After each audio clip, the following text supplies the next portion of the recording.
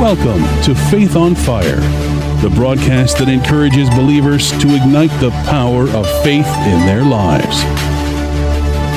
Join us now as Pastor Vince Haynie and Pastor Richard Hoyt Jr. bring the Word of God to fuel your faith.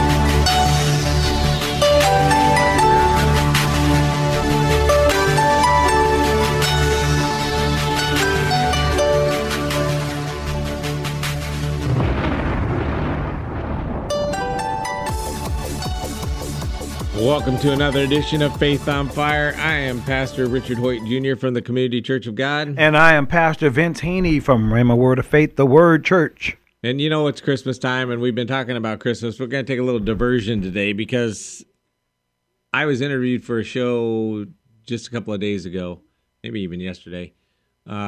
This school in Pakistan where the Taliban attacked it and over 100 people were killed, most of them kids. And I was interviewed for the show, and I was asked by the host, where's God in all of this? You know, that people, whenever kids are attacked like this, or kids are molested, or kids are harmed in any way, lots of people wonder, where is God in all of this stuff that's going on? How come God allows this stuff to go on? How come God doesn't stop it? How come God doesn't do anything about it? And I know where people are coming from a little bit, because intellectually, you can know what the scripture says, that God's ways are not like ours. But every once in a while, you'll see some little kid, maybe 3 or 4 years old, got cancer, and you can't help but wonder, how can this possibly be right? Or how can this possibly be good? And so I understand when people ask that question. And so I was interviewed about that, and we're going to talk about that today. Is God in all of this? Where is God in all of this? And does God still love people even when these kind of things happen? And so that's going to be the basis of the show today. And as I was talking to him, I was reminded of the scripture in Romans chapter 8, where God works all things to the good for those who love him. So there are going to be things that happen to us in our life that we might not ever in our life know what good came from it. But yet somehow, some way, God is going to work for the good, all things, for those who love him.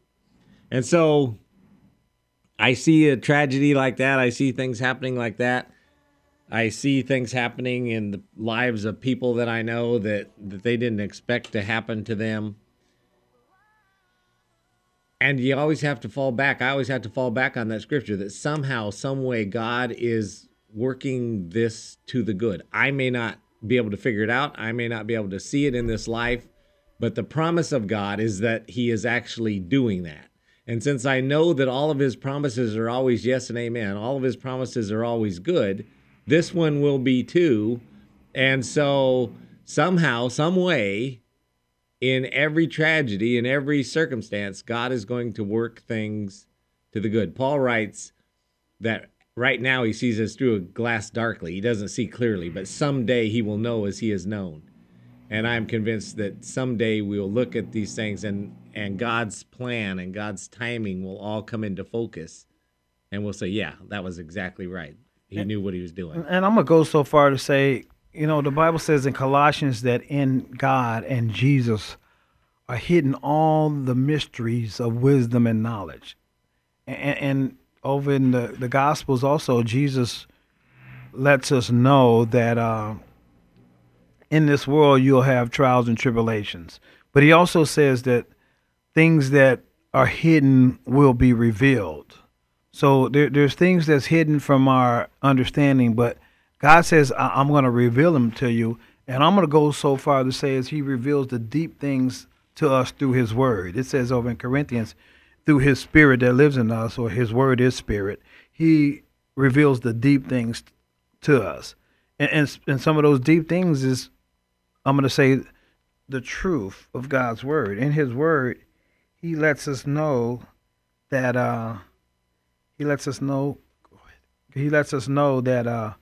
in this world you will have trials and tribulations. And so, and I guess that all goes back to these promises of God that we have.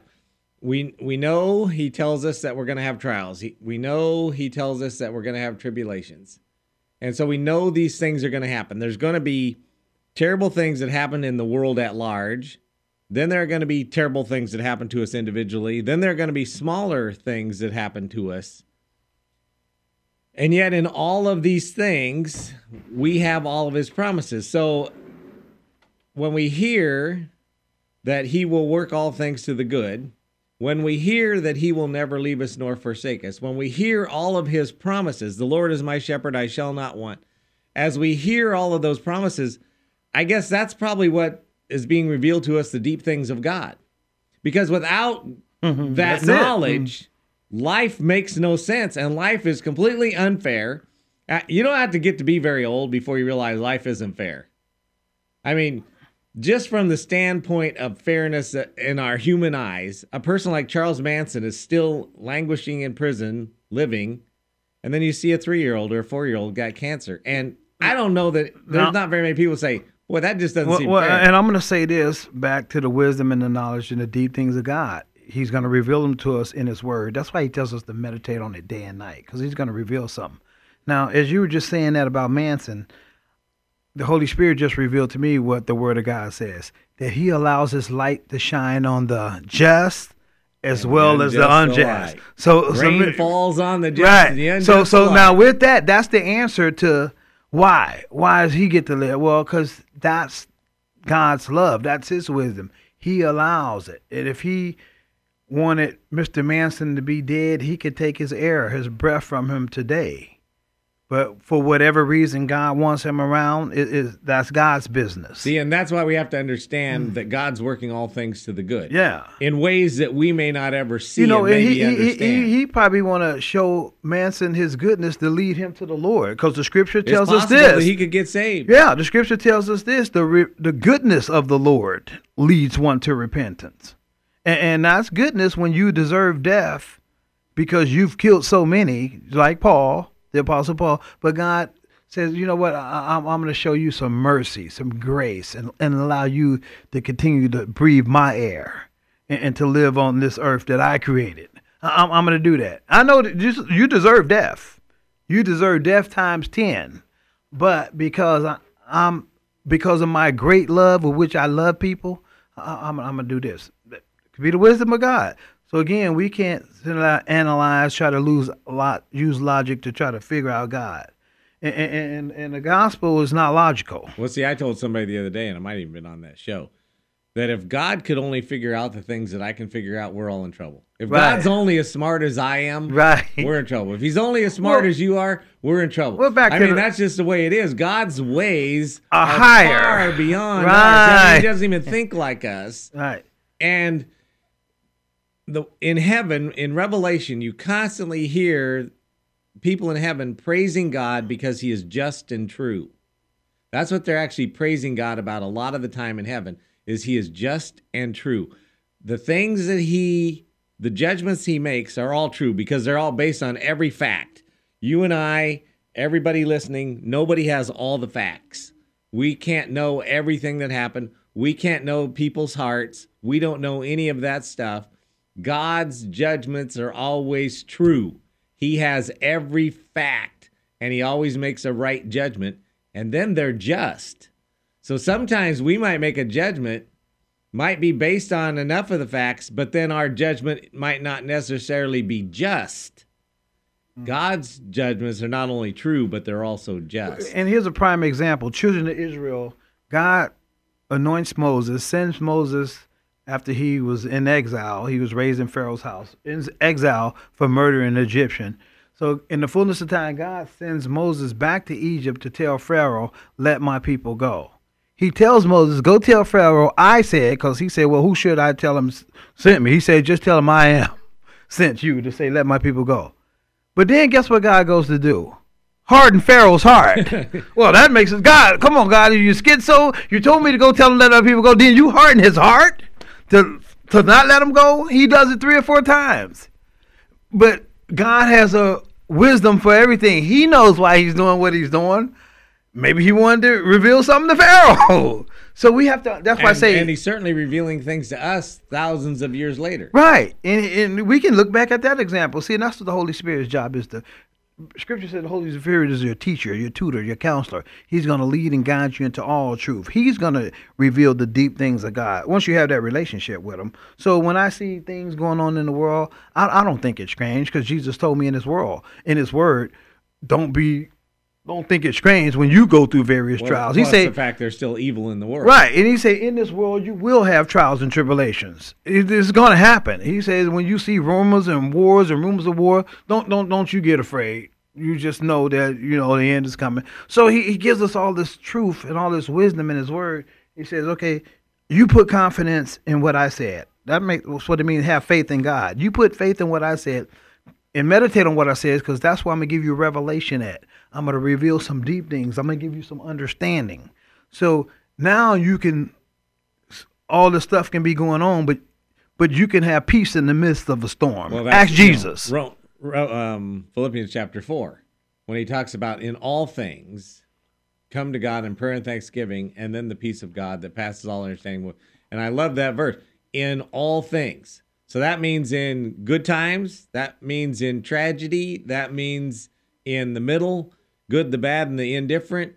Whatever is happening, he says, come to God with prayer and thanksgiving, and then the peace that passes all understanding. So we can have peace that other people will never understand, even in the midst of the worst thing that could happen to us. And Jesus is referred to as the Prince of Peace. And again, I live in a city. I'm involved with a lot of civil rights organizations, and I'm a community organizer, social activist. And I get invited to peace protests, peaceful ones. And I usually carry this sign with me, because everybody have their signs when they're protesting. But Richard, I know I'm out the box pastor, but I have this sign that says this, because I'm always advancing the kingdom. I have this sign on a stick that says, "No Jesus, N-O Jesus, N-O peace."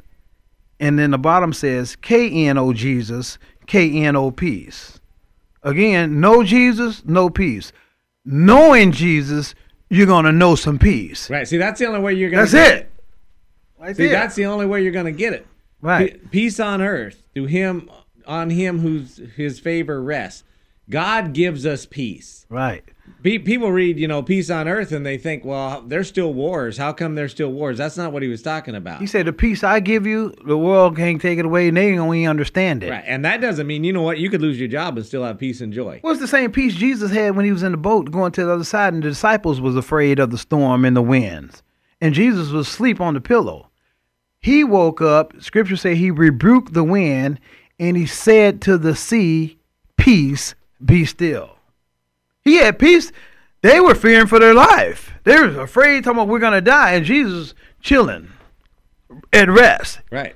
Peace. And now he says, that same peace I got, boom. Once you come to know me, you got that same peace. That's why the holiday season, most joyful time of the year, peace on earth and goodwill to all men, it's only found through Jesus.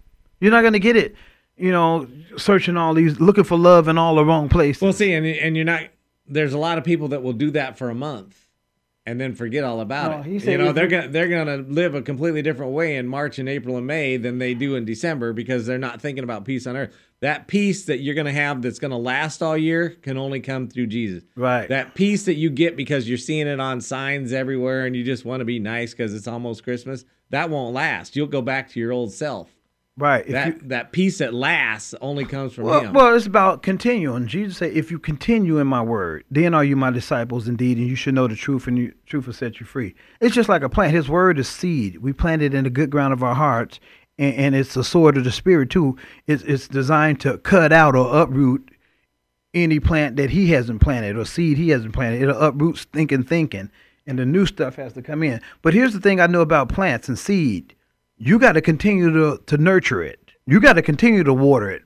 Put some what they call it, plant food on it, and you feed it with some more words, some meditating on the word. You got to continue to do that, because remember, you're gonna always move in the direction of your most dominant thoughts. What you feed the most is gonna become the strongest. Well, the old saying. There's a saying in the world, and it's true, and it goes exactly what you're saying. If you believe you can and you believe you can't, you're gonna be right either way. Yeah, you're right. So you might as well, guess what Jesus says? Repent means to come back up here to this highway of living where Adam lost in the fall and believe the gospel. He said, believe this. Because if you believe this, you're rolling. You're doing 100 now. And that's all it is with the word. It's just believing it. See, and this is why we have to come back to faith so much. We talk about Faith on Fire, and that's the name of the show. But this is why faith is so important, because things do happen in the world. There are things that are going to happen in the world. There are things going to happen in our own life. And we have to have faith enough to believe God and believe God's promises. Last week, we were going to have a big storm. And I think we talked about it the one day on the show. A big storm was going to hit Chico, and boy, there was going to be 70-mile-an-hour winds, and power was going to be out, and trees were going to be down, and start building an ark because we're all going to die.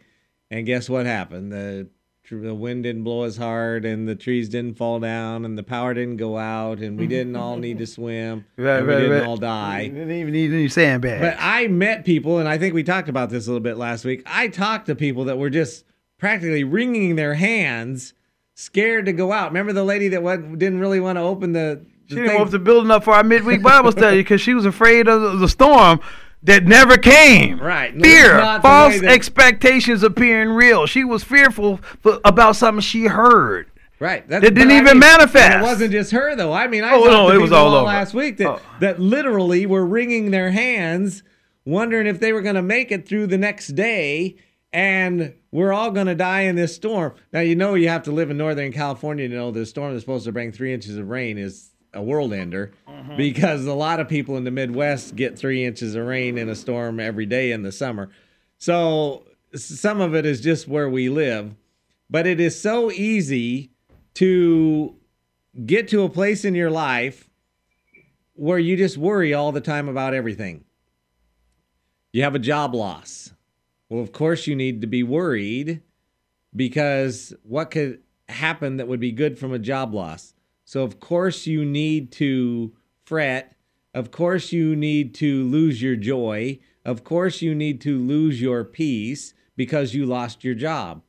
Those things don't go together. You can lose your job and still keep your peace, because your peace comes from God, not from your job. You can lose your job and not lose your joy. Your joy does not come from your job. You can lose your spouse to divorce or death. You can lose your house. You can lose whatever it is that you might lose. And just because you lose it doesn't mean that you have to lose your peace and lose your joy and lose your comfort. All of those gifts come to us from God. They don't come from things. And so one of the biggest problems that we have, I think, even as believers, and certainly as people who are not of faith, is that it is so easy to think that that's where those things come from. I get my joy, people think, from my spouse. My spouse, part of their job is to keep me happy. Part of their job is to make me happy. And so I get my peace and my joy and my happiness from my spouse. For some people, that's their children. They get all their feelings of joy. They get their feelings of peace and comfort, they think, from their children or their job or whatever it might be. And so we get on those things and we start to think that those are the things that are giving it to us. Those are the things that are the most important. You're going to get peace and love and joy and kindness from God. And so you can lose those things and still have it. And so as we started the show, as we began the show, and we were talking about this whole idea of where is God in all of these things? Where is God when I lose my job? Where is God when I see a child, and maybe even my own or a grandchild, who is really ill? Where is God when the Taliban attacks a school and kills over 100 people, most of them? Where is God? And you have to remember that God is there with you. He is there with people. He says, I will never leave you nor forsake you. So you can go through the greatest trial of your life, whatever it might be, knowing that He is with you. that he will never leave you, that he will never forsake you, that his grace is sufficient. I heard a person one day say to that when God, they said, where's God? Where was God when this happened? And a person said to them, he was in the same place he was when his son died on the cross. He was in people. He was there. He was giving his love and his grace and his mercy and his forgiveness. Jesus is on the cross and he says, Father, forgive them, for they know not what they do. And what did God do? He forgave people. If there was ever a time when God was going to just wipe people out, when God was just going to put an end to people, when God was going to say, this is just way too much, it would have been that day when his son was on that cross, when his son died. But God saw that as a place to forgive. And he still sees it as a place to forgive. And it is still through our faith in Jesus Christ, died on the cross, rose from the dead, that we are able to find forgiveness for our sin. Earlier in the show, we were talking about Charles Manson and talking about how unfair it seems that he's still alive and maybe children are ill or children die. What we have to understand is that we're all sinners, that we all deserve death. The Bible talks, especially in Romans chapter 1, talks about a list of things that are deserving of death. Gossip is one of those things. Lying to your parents is one of those. We don't like to believe that, huh? Lying, all those things are worthy of death. So you as a sinner, in the sense of sin, you are as worthy of death as Charles Manson. You're as worthy of death as these Taliban that killed these children. And yet God saw us and had mercy on us because of our faith in his son. And it was his son, as he died on that cross, that he says, Father, forgive them, for they know not what they do. I would say that Jesus is still saying that about people today. Even the ones that we want God to just get them. He needs to just get them. As you said that, I think he wasn't just talking about the ones that had him on the cross. Right, he was talking about everybody. Yeah, he was talking about humanity. Anybody that's going to be born, Father, forgive them. Jesus was on the cross because of my sin. Right. He was on the cross and because you wasn't of your even sin. born yet. Right. But you were already predestined before the foundation of the world. He knew you were going to need that's him as a Savior and Lord. Right. Yeah. So that's good news. And so, yeah, I wasn't there, but he died on and the a lot cross of people for like me to, just as much as a lot anybody. of people like to say that, well, I didn't sin. It wasn't me in the garden. You were born into sin, shaped in iniquity. All have sinned and fallen short of the glory. But the good news is, this is the gospel, yet while we were still sinners, Christ died for the ungodly. That's the gospel right there. That's it. So I guess my answer to where is God in all this, God is in the same place he's always been, in a place of forgiveness. Mm-hmm. God brings forgiveness. So it doesn't matter if one child is killed or 100. It doesn't matter what is going on that seems so unfair or doesn't seem right. God is in a place of forgiveness. He forgives people of their sin. We don't necessarily like that, because there are some people we think, man, they're so bad they But here's the deal. it. But we want to get forgiven from ours. Oh yeah, of course, because every mine one of weren't them that bad. No, even when yours was that bad, See, you still want some forgiveness. Murdered nobody. Well, I might have lied to my parents once or twice. I might have lied to a teacher. You know what? All have sinned. Right, but I mean, short. that's how we see it, though. Yeah. It's so easy for us. Again, back to what you said, how we see it. He sees it way up here. But I mean, we see it as, my sin wasn't that bad. Well, I never really did anything bad. But it really don't matter how we see it. It's how God sees it. He sees that sin as worthy of death. Right. And it took the same amount of Jesus' blood to save me as it does anybody else. Well, and it reminds me of Jesus told the story to guys that went out to work. A master sent his servants out to get somebody to work into his fields. And he pick this one at this certain time, that one in the midday, this one in the latter day. And he told him how much he was going to pay him. But the one that started early say, well, why is he getting the same amount as I'm getting? He's like, it's mine. I can do with it what I want to. Well, that's not fair. like you say, he's just. Right. He's Well, just. but I mean, that's how we apply human logic to it. I mean, that's where the prodigal son's older brother is not happy. When dad is so happy that his long-lost son has come back, when dad is so happy that he's ready to have a big feast in his honor that he is back, the older son is mad. He is mad about that. He says, I've been here working my fingers to the bone, and you didn't do any of this stuff. And now this kid's back, and you want to have a party. This isn't right. And that's how we are sometimes as Christians. You get to be a Christian at a really young age. I've known people that they got to be Christians at like 10 or 12. I didn't till I was 27. I didn't tell I was 37. And so I talk to people that are 10 or 12, and you ask them about how long you've been a Christian, and they'll say, my whole life. I've been a Christian my whole life. Well, I understand what they mean in that much of their life as they can really remember, except nobody's a Christian their whole life.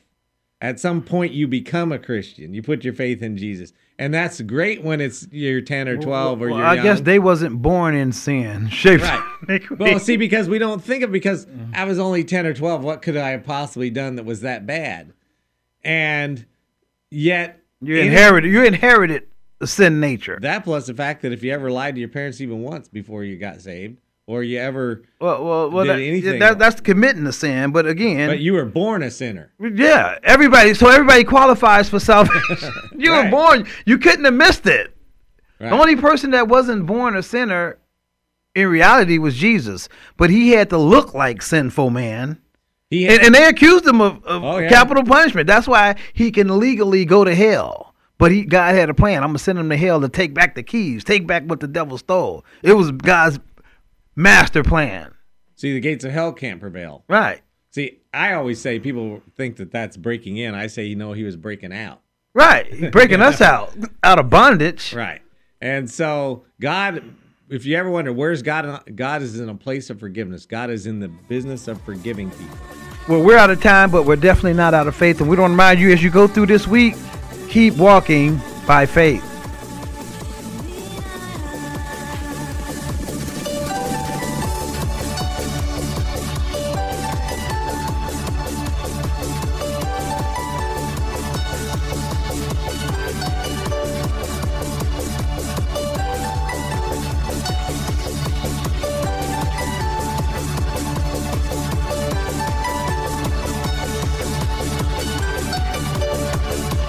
If this broadcast has been a blessing to you, we ask that you would consider sending a love offering to Faith on Fire, P.O. Box 7508, Chico, California, 95927, which allows this broadcast to continue in your local area. Again, that's Faith on Fire, P.O. Box 7508, Chico, California, 95927. Please join us again next time on this great station for more Faith on Fire.